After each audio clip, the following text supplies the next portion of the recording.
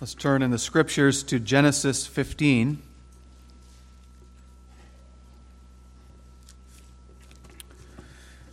Genesis 15, we read the whole chapter together. Call your attention to verses 4 through 6 as the text. After these things, the word of the Lord came unto Abram in a vision, saying, Fear not, Abram, I am thy shield and thy exceeding great reward. And Abram said, Lord God, what wilt thou give me, seeing I go childless, and the steward of my house is this Eliezer of Damascus? And Abram said, Behold, to me thou hast given no seed, and lo, one born in my house is mine heir. And behold, the word of the Lord came unto him, saying, This shall not be thine heir, but he that shall come forth out of thine own bowels shall be thine heir. And he brought him forth abroad, and said, Look now toward heaven, and tell the stars, if thou be able to number them. And he said unto him, So shall thy seed be. And he believed in the Lord, and he counted it to him for righteousness. And he said unto him, I am the Lord that brought thee out of Ur of the Chaldees to give thee this land to inherit it. And he said, Lord God, whereby shall I know that I shall inherit it? And he said unto him, Take me an heifer of 3 years old, and a she-goat of 3 years old, and a ram of 3 years old, and a turtle dove, and a young pigeon. And he took unto him all these, and divided them in the midst, and laid each piece one against another, but the birds divided he not. And when the fowls came down upon the carcasses, Abram drove them away. And when the sun was going down, a deep sleep fell upon Abram, and lo, and horror of great darkness fell upon him. And he said unto Abram, Know of a surety that thy seed shall be a stranger in a land that is not theirs, and shall serve them, and they shall afflict them 400 years. And also that nation whom they shall serve will I judge, and afterward shall they come out with great substance.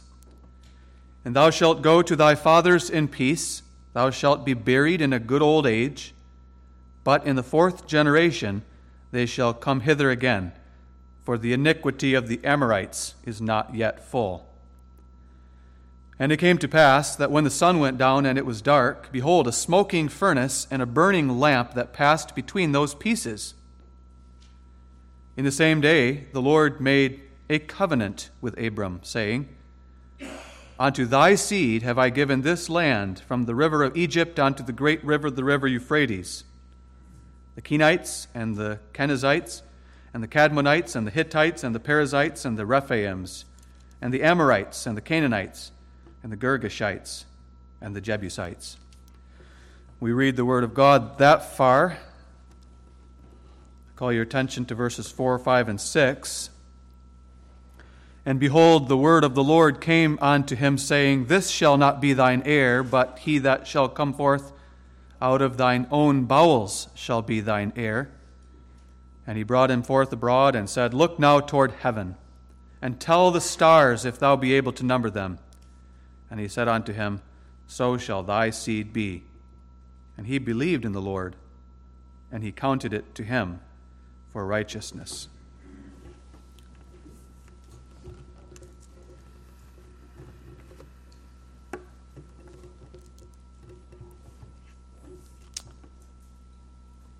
Beloved congregation of our Lord Jesus Christ, the Holy Scriptures reveal to us a God who does wondrous things, a God who does miraculous things, and who delights to do things which we consider impossible.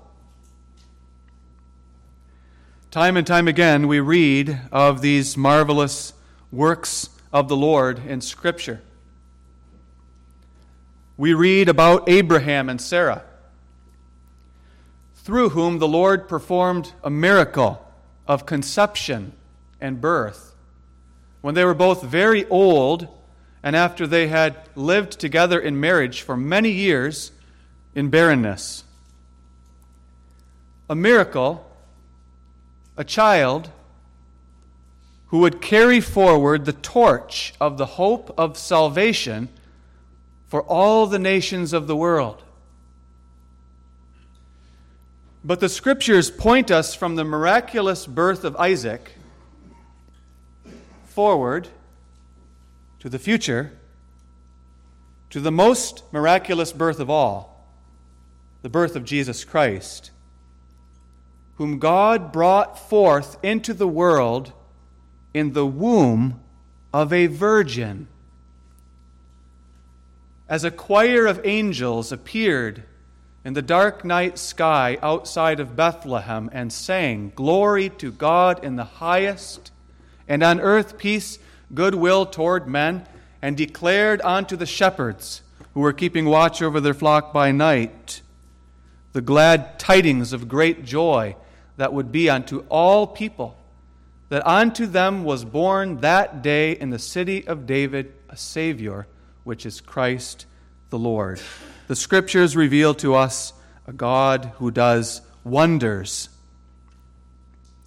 As we head into the Christmas season, the plan, Lord willing, is to consider some of the texts of the Old Testament, starting with this one, that direct our attention to God's wondrous work, bringing forth into this world a child of wonder, to bring righteousness into a world of darkness. We begin with this text. In this text, God spoke an amazing promise to Abraham. At this point in the narrative, he still goes by the name Abram, which was his birth name, but he would later be called Abraham because he will be the father of many nations. At this point in the narrative, if you go back to chapter 12, 13, and 14, you can see that God has already spoken many marvelous promises to Abraham. He has already promised to make of him a great nation, to bless those who bless him and curse those who curse him, to give to him and to his seed after him the entirety of the land of Canaan as a free inheritance, and to multiply his seed as the dust of the earth. Abraham already had all those promises. But at this point in the narrative, Abraham is in his 80s. When he first came into the land of Canaan, he was 75. So time is passing, the years are passing, and although he's received these promises, he has not yet received the fulfillment, the reality. And he keeps getting older and older and older, and so does his wife Sarah. They have been barren throughout all of their married life.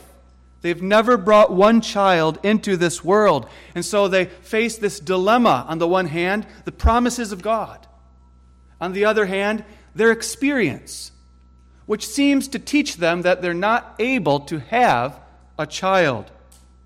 And so as the years went by and Abraham aged from his 70s into his 80s and eventually into his 90s and even to the age of 100 years old, they waited and waited and waited for God to do what he promised to do. This was a time of waiting. This was a time of tension. This was a time which was no doubt a burden on their old souls. And not only that, but they were living as strangers and pilgrims in the land of Canaan, surrounded by all kinds of wicked heathen nations. And there had just been a great battle in which his nephew Lot had been carried away captive by wicked kings, and Abram had to go and fetch him and rescue him. That's the context. A time of tension, a time of waiting, a time of turmoil. And so the Lord appeared to Abram in a vision, verse 1, and said to him, "Fear not, Abram. I am thy shield and thy exceeding great reward. But when the Lord came to him in that comforting vision, and no doubt the Lord's purpose was not merely to say, fear not, but to say what he would go on to say, Abram took the opportunity to pray, to speak to the Lord, to bring his urgent, fervent petition, the burden of his soul, to ask God about the thing God promised to give him. Lord God, what wilt thou give me, seeing I go childless, and the steward of my house is this Eliezer of Damascus? All I have is this servant. Is this your will, that this servant would be my heir? You have given me no seed. The answer that the Lord gave to Abraham was a resounding no and a precious promise. Let's consider the text under the theme, Abraham promised a child of wonder. Notice first that he was promised a miracle. Secondly, he was justified by faith in the God of that promise and in the child that was promised. And finally, God gave him hope of an heir. The Lord answered Abraham's question with crisp clarity. He said to Abram, This Eliezer shall not be thine heir, but he that shall come forth out of thine own bowels shall be thine heir. Now, many of us, perhaps all of us who are married, know the joy that comes when we hear the news that we're going to have a child. The thrill of joy when we first learn that we're expecting. The thrill that we receive when we go to the doctor for the first time and the doctor confirms, yes, there's a little one in there. And come here, listen to his or her heartbeat. And we hear the heartbeat of that little child, so small, growing inside the womb.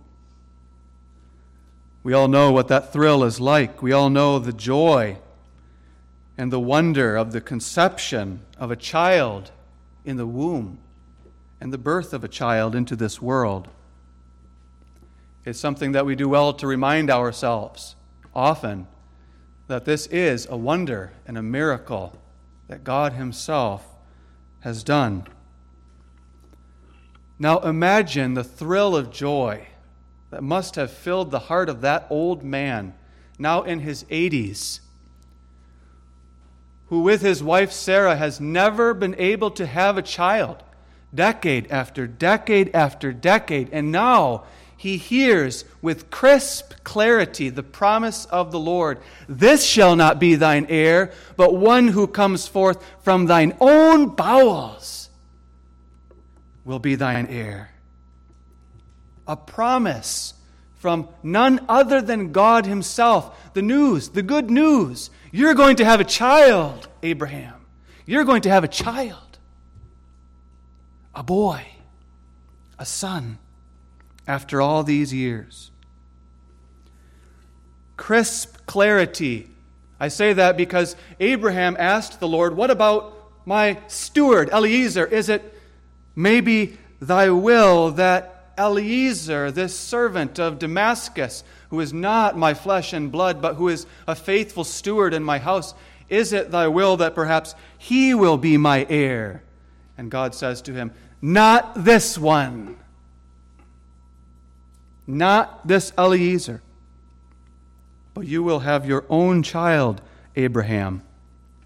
God was clarifying to Abraham the promise He had made earlier when He said, I will make of you a great nation. I will multiply your seed like the dust of the earth, and I will give to them the land of Canaan. Now God says to Abraham, I want to clarify that to you, Abraham. I did not mean by that you will be adopting Eliezer as your son, and that through Eliezer I will make you a great nation and multiply your seed.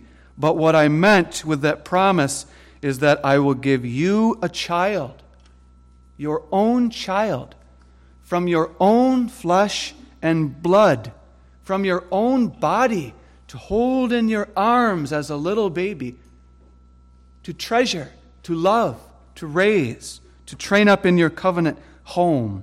That's what I promise to give you. He was promising to do an extraordinary miracle.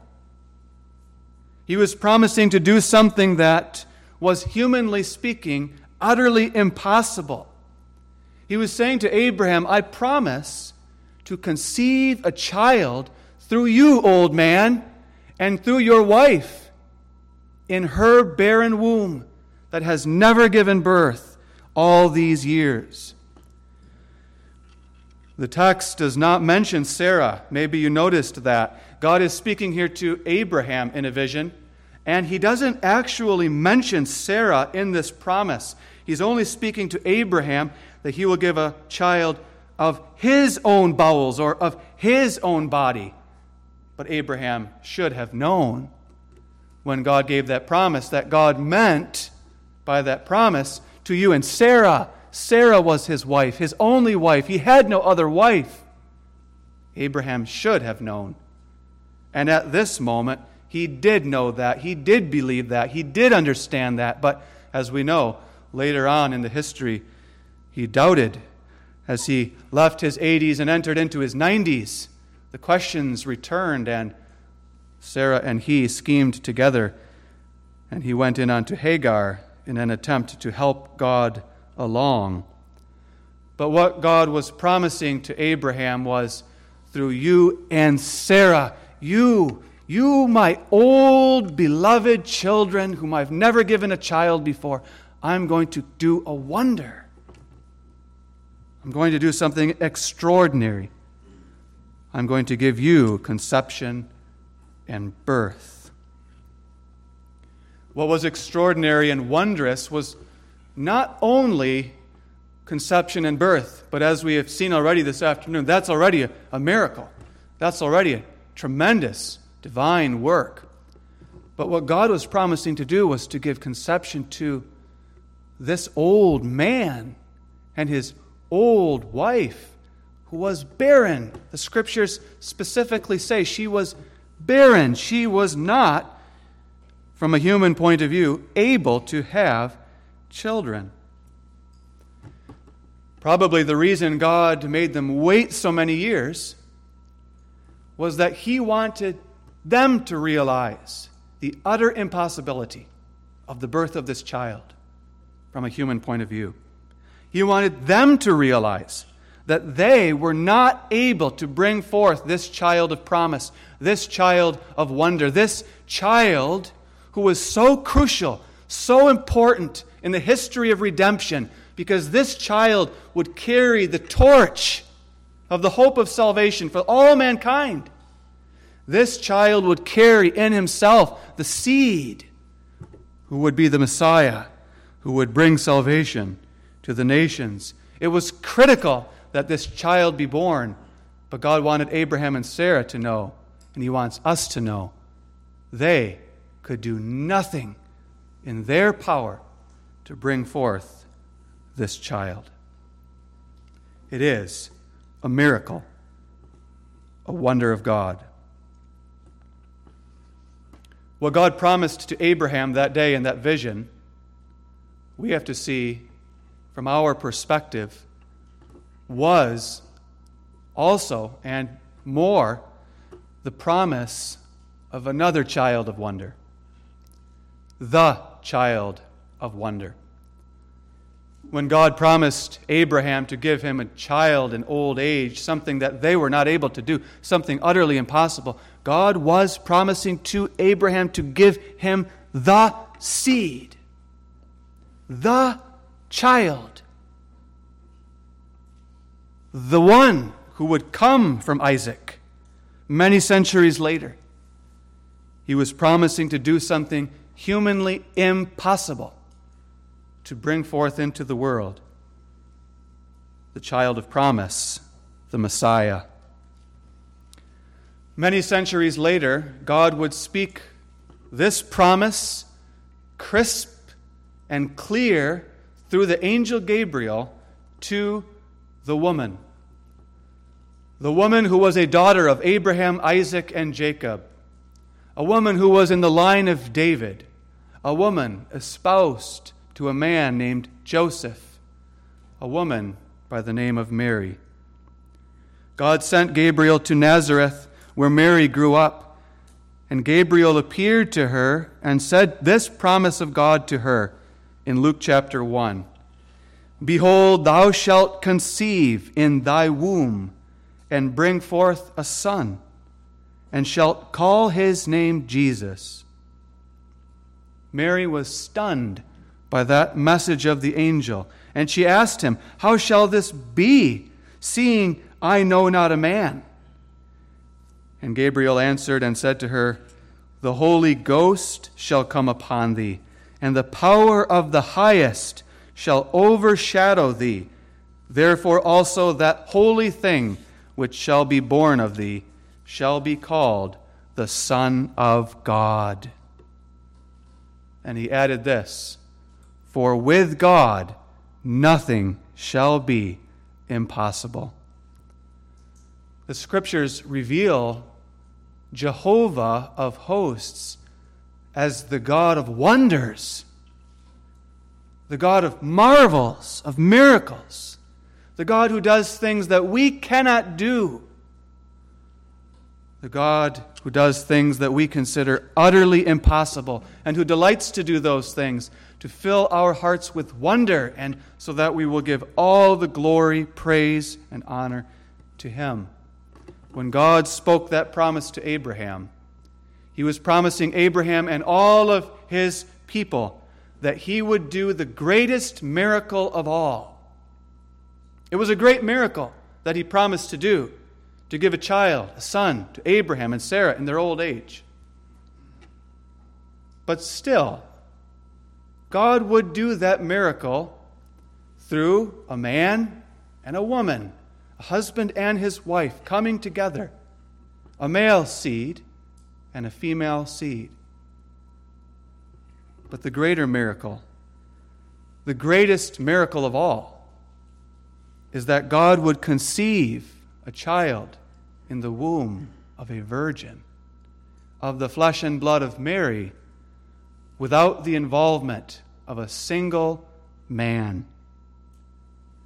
Because this child would not just be a human like Isaac, but he would be Emmanuel. God would speak this promise through the prophet Isaiah many centuries later, chapter 7, verse 14, when Isaiah said to King Ahaz, behold, a virgin shall conceive and bear a son, and call his name Emmanuel. Emmanuel meaning God with us. This child conceived and born of the virgin will be none other than God Himself with us in human flesh. That's the wonder of all wonders, the incarnation of the Son of God in the womb of the Virgin Mary. This is what God promised to do to Mary, and in her, God promised to do what she knew was utterly impossible, for God to become man in her womb and to come into this world. Imagine the joy that she must have felt when she heard the news of the birth of that child. She sang a song of glory to God in Luke chapter 1. We must notice something else in the promise that God made to Abraham, and that's verse 5 of our text. We read that God brought Abraham forth abroad. The idea is that Abraham was inside his tent. Probably that's where he received the vision, in his tent. And now God brings him out of the tent. And it must have been nighttime. The sky was dark. And God said to Abraham, look now toward heaven and tell the stars, or count the stars, if thou be able to number them. And he said unto him, so shall thy seed be.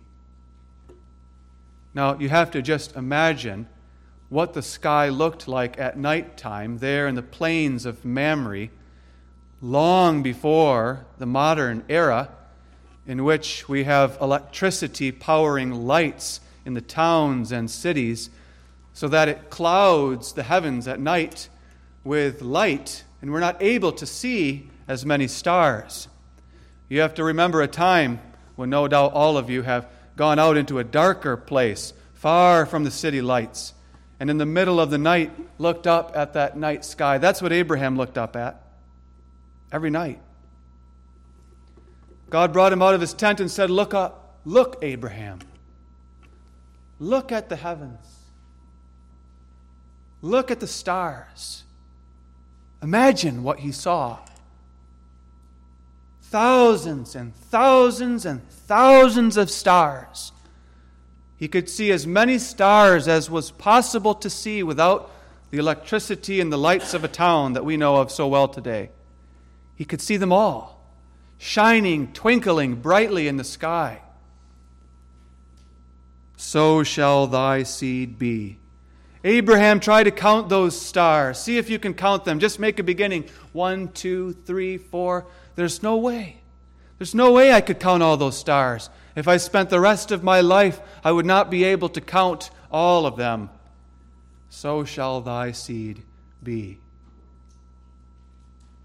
And now just think of what we have come to learn in our modern world with the invention of telescopes, which are able to look into deep space. And we've come to understand there aren't just thousands or tens of thousands of stars in the night sky, but there are billions and billions of stars in the universe around us. And what God said to Abraham was, "So shall thy seed be, Abraham." And God didn't mean to say that there are an infinite number of children that will come forth from you, but there are an innumerable amount of children that will come forth from you. Innumerable, not infinite. There's a limited number. There's an exact and specific number, but only God knows that number. As for us, we are not able to count them. They are so numerous. So shall thy seed be. He had made a similar promise before. The dust of the earth. See if you can count the dust of the earth. Pick up a handful and start to count the grains of dust. And now multiply that times all the dust of the earth. Later, he will add a third analogy and say, like the sand on the seashore, Abraham, go to the sea and pick up a handful of sand and start to count the grains. So shall thy seed be. What a wondrous promise this was.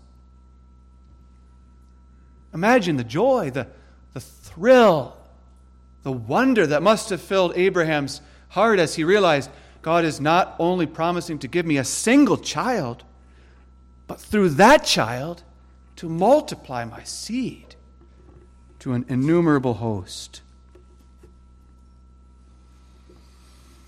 God was promising to make Abraham and Sarah into a great nation, to multiply their offspring through Isaac and through Jacob and through the 12 patriarchs.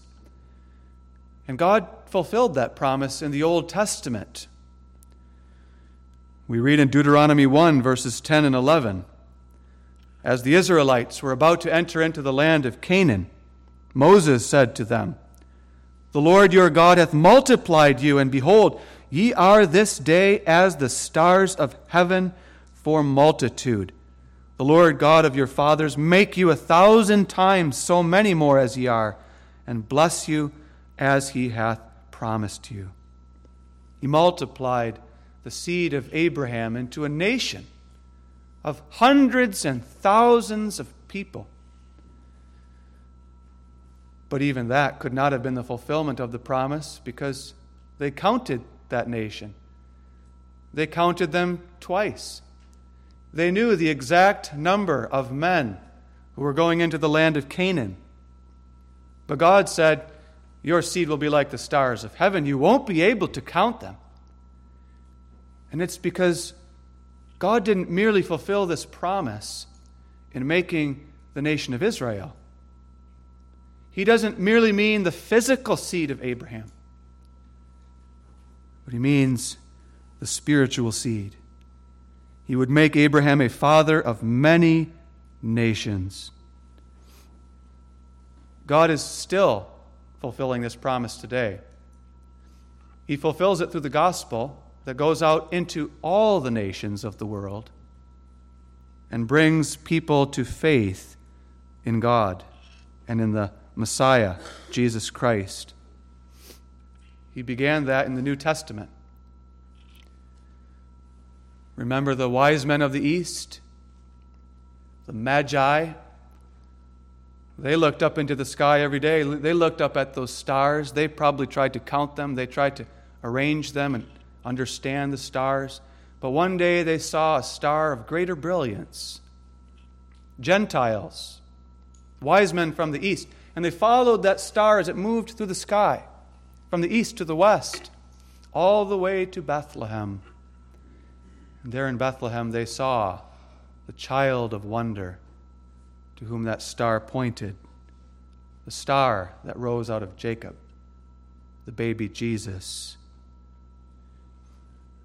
Because God's promise to Abraham was to make him the father of all who believe. God continues to bring forth the stars that he promised, the stars that he knows in his decree of election. And until that time when every single star has been made to shine through the Word and Spirit, the history of the world will continue. But when the last star shines, the end will come. We are told in our text that when Abraham heard these wondrous promises of God, verse 6, he believed in the Lord, and he counted it to him for righteousness. The student of Scripture perks up his ears when he hears that text. His ears perk up because he has heard that text before somewhere. It sounds familiar. And that's because it is mentioned elsewhere in the Scripture. It's mentioned in the New Testament in more place than one. It's mentioned in the book of Romans chapter 4 and again in Galatians chapter 3. And the student of Scripture directs his mind to that New Testament Scripture, which helps him to understand the Old Testament Scripture. And he realizes that the Holy Spirit himself is explaining Scripture with Scripture. And so when he comes to this text and he reads that Abraham believed in the Lord and he counted it to him for righteousness, he doesn't bring some strange interpretation into that text, but he takes hold of the Spirit's own interpretation through the Apostle Paul in the New Testament. And the light dawns in his heart of what the Lord is saying in this verse. He believed in the Lord. Abraham believed in Jehovah, and Jehovah counted it to him for righteousness. First of all, let's notice that Abraham believed in the Lord. Abraham was not skeptical. Abraham was not cynical.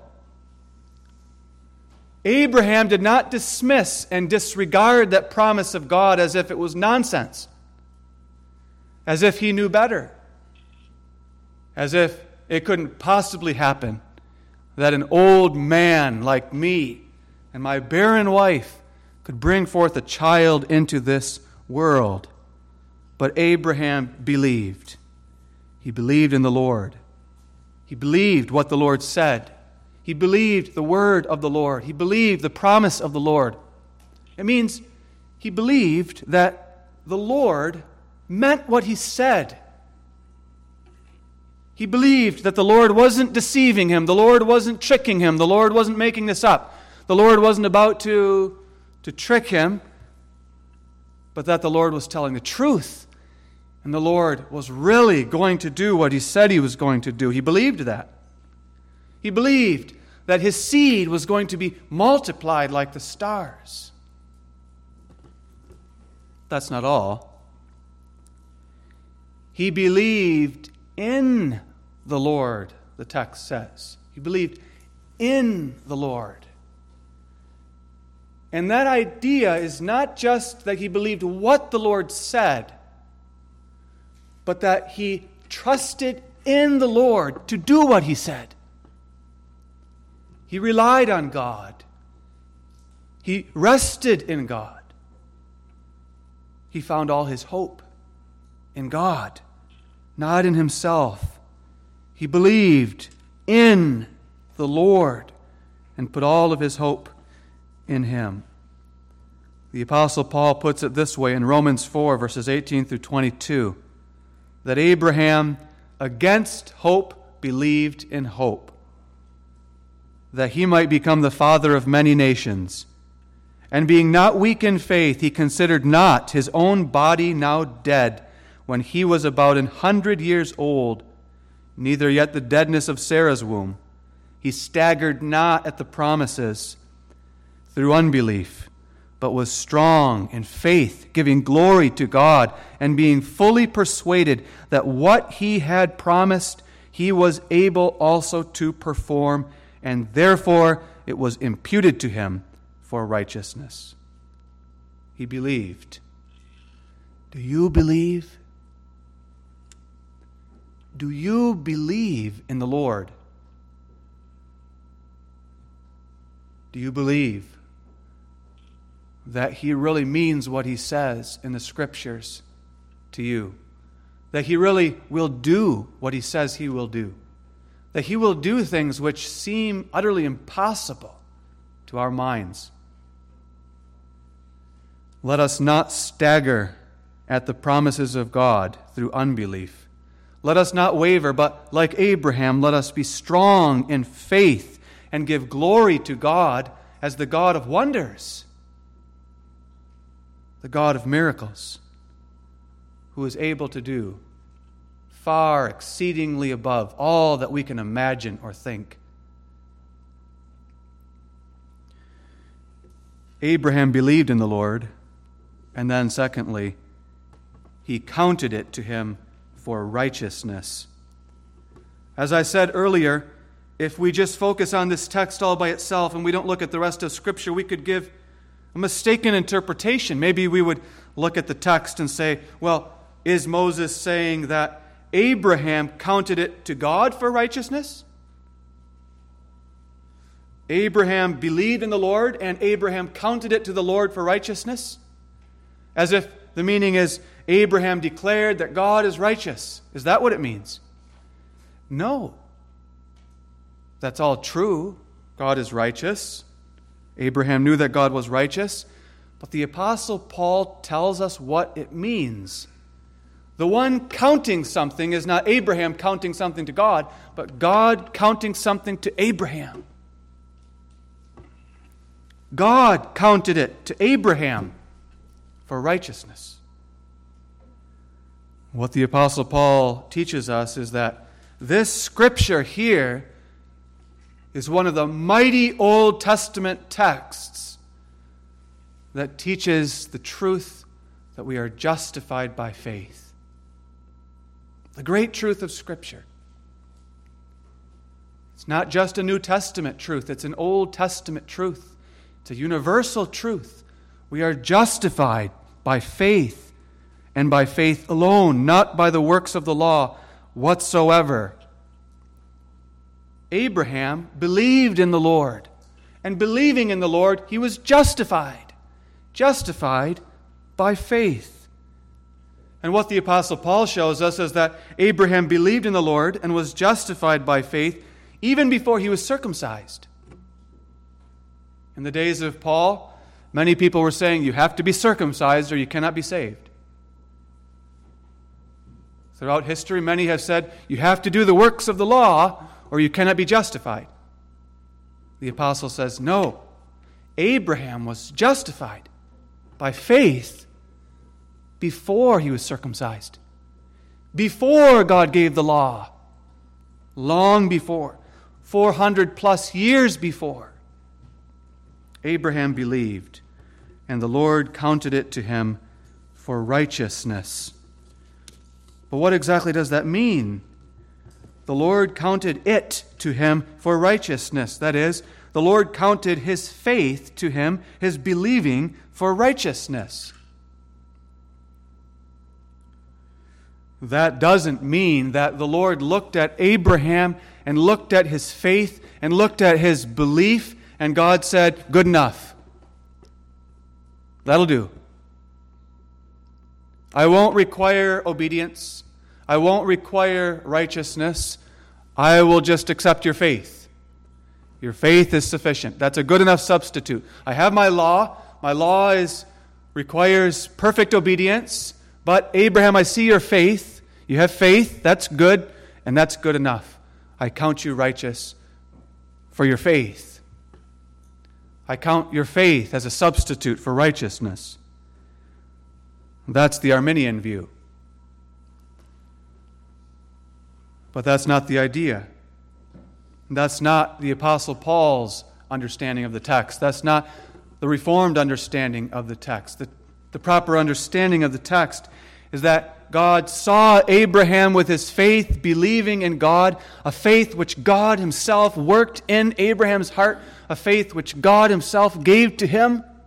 And God saw that that faith was a true and living faith that connected him to the child of promise. God saw that genuine faith of Abraham by which he believed God. He believed the promise of God. And when Abraham believed the promise of God, he believed the child who was promised. Not just Isaac, but the true child, the Messiah, the Savior who is Christ the Lord, who was to be born in Bethlehem, whom Isaac carried within himself, the seed. Abraham believed in that seed, the child of promise. And by faith he was justified. Justified. God counted it to him for righteousness. Not because the faith was so good, but because the faith connected him to Christ, and Christ was his righteousness. Christ, the child of wonder. Christ would be his righteousness because Christ, who would come into the world, born of the Virgin, would live a perfect life, would keep all of God's commandments perfectly, would obey perfectly, all the way to the death of the cross, and would be hung on the cross, crucified, cursed, under the wrath of God for the sins that Abraham committed, the sins that you've committed, the sins that I've committed.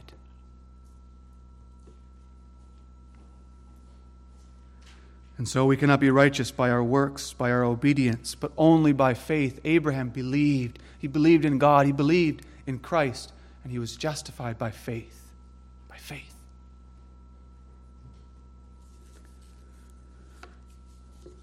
God never accepts a substitute for true righteousness.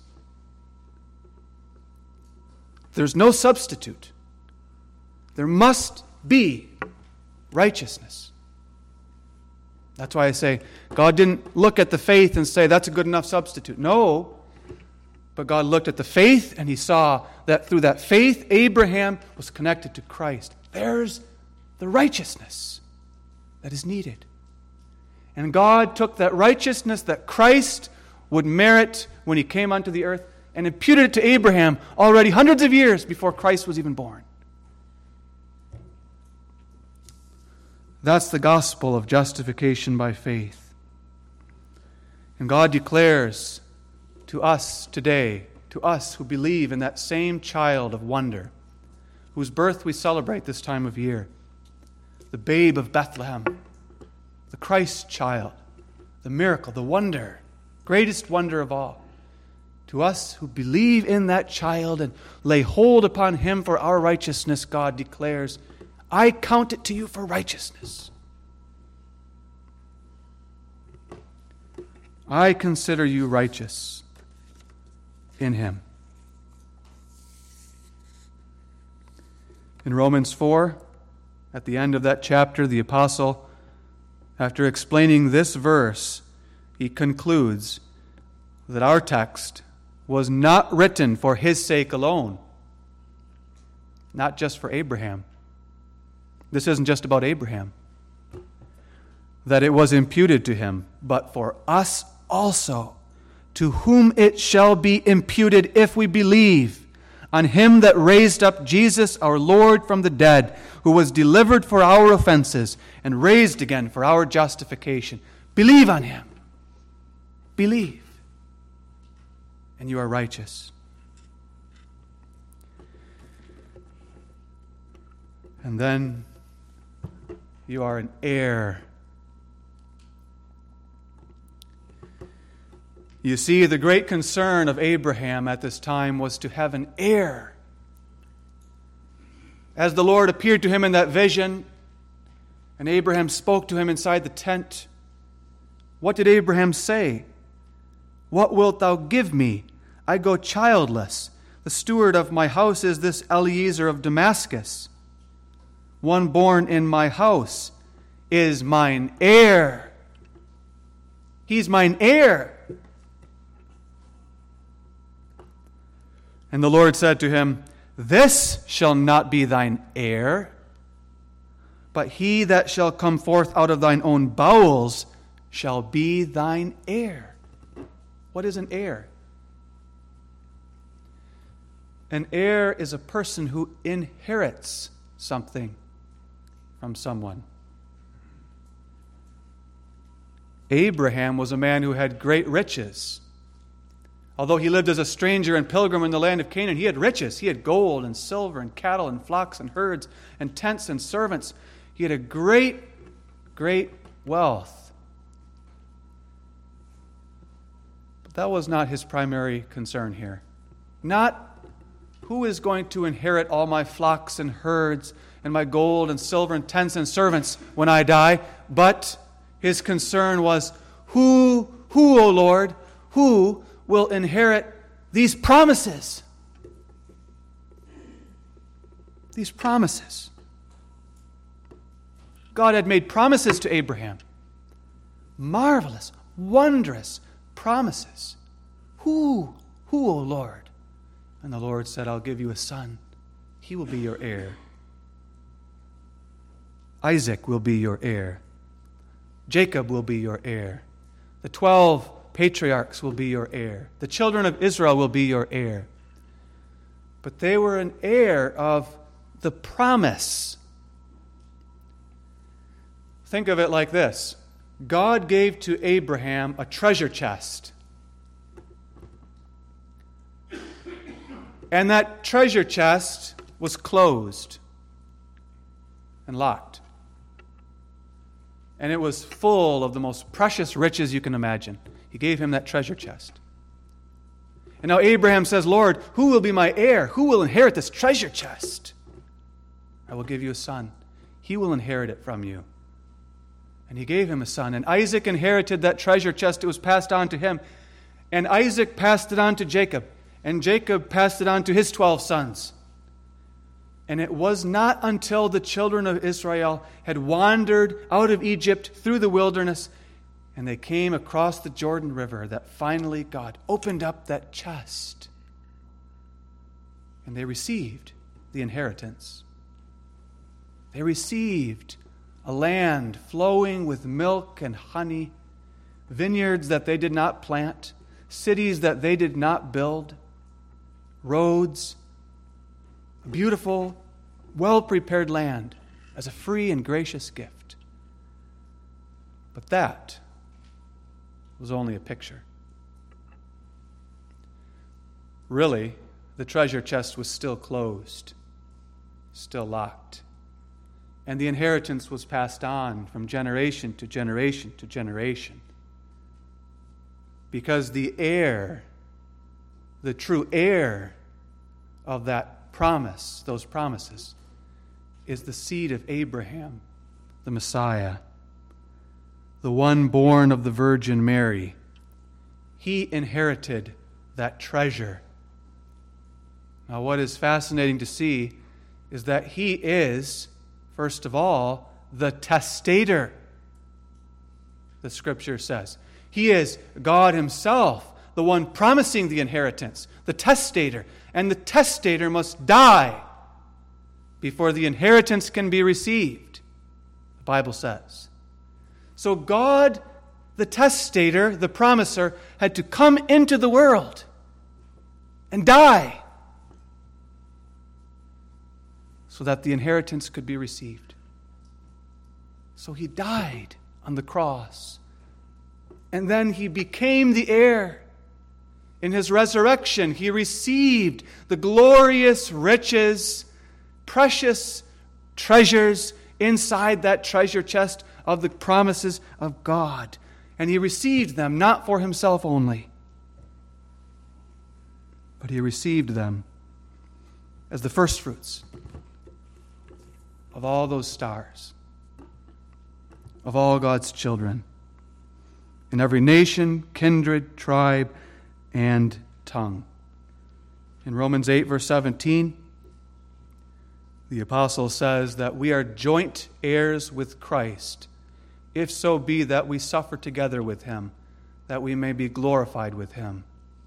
For the sufferings of this present time are not worthy to be compared with the glory that shall be revealed in us. Galatians 3, verse 29, the apostle says that if you belong to Christ, then you are Abraham's seed and heirs according to the promise. We are the heirs of those great treasures in and through Jesus Christ. Being justified by faith, now we have the promises. The promise of that treasure in all of its fullness. Right now, God only, as it were, gives us one little nugget. And he says, and that's a guarantee to you that I will give it all to you. He promises us the fullness of that treasure, the fullness of the inheritance, an incorruptible inheritance that cannot fade away. He's preparing a place for us right now. A place for us there with Abraham, Isaac, and Jacob in the kingdom of heaven. He's preparing a place for us in the new world that is still to be created, the new world that is still to come, the fullness of the riches of the inheritance. In that place where we will dwell with God in the true land of Canaan with all those stars. May that day come. Amen.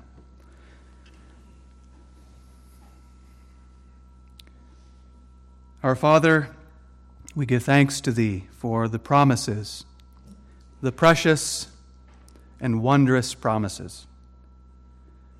We thank Thee for the Scriptures, which make known to us not just the promises, but also the wondrous fulfillments.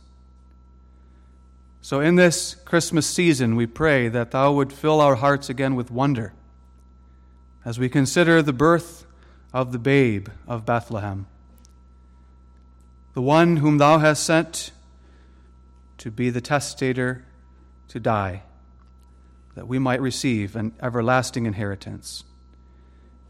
And we pray for His coming, that we might receive the fullness of that inheritance.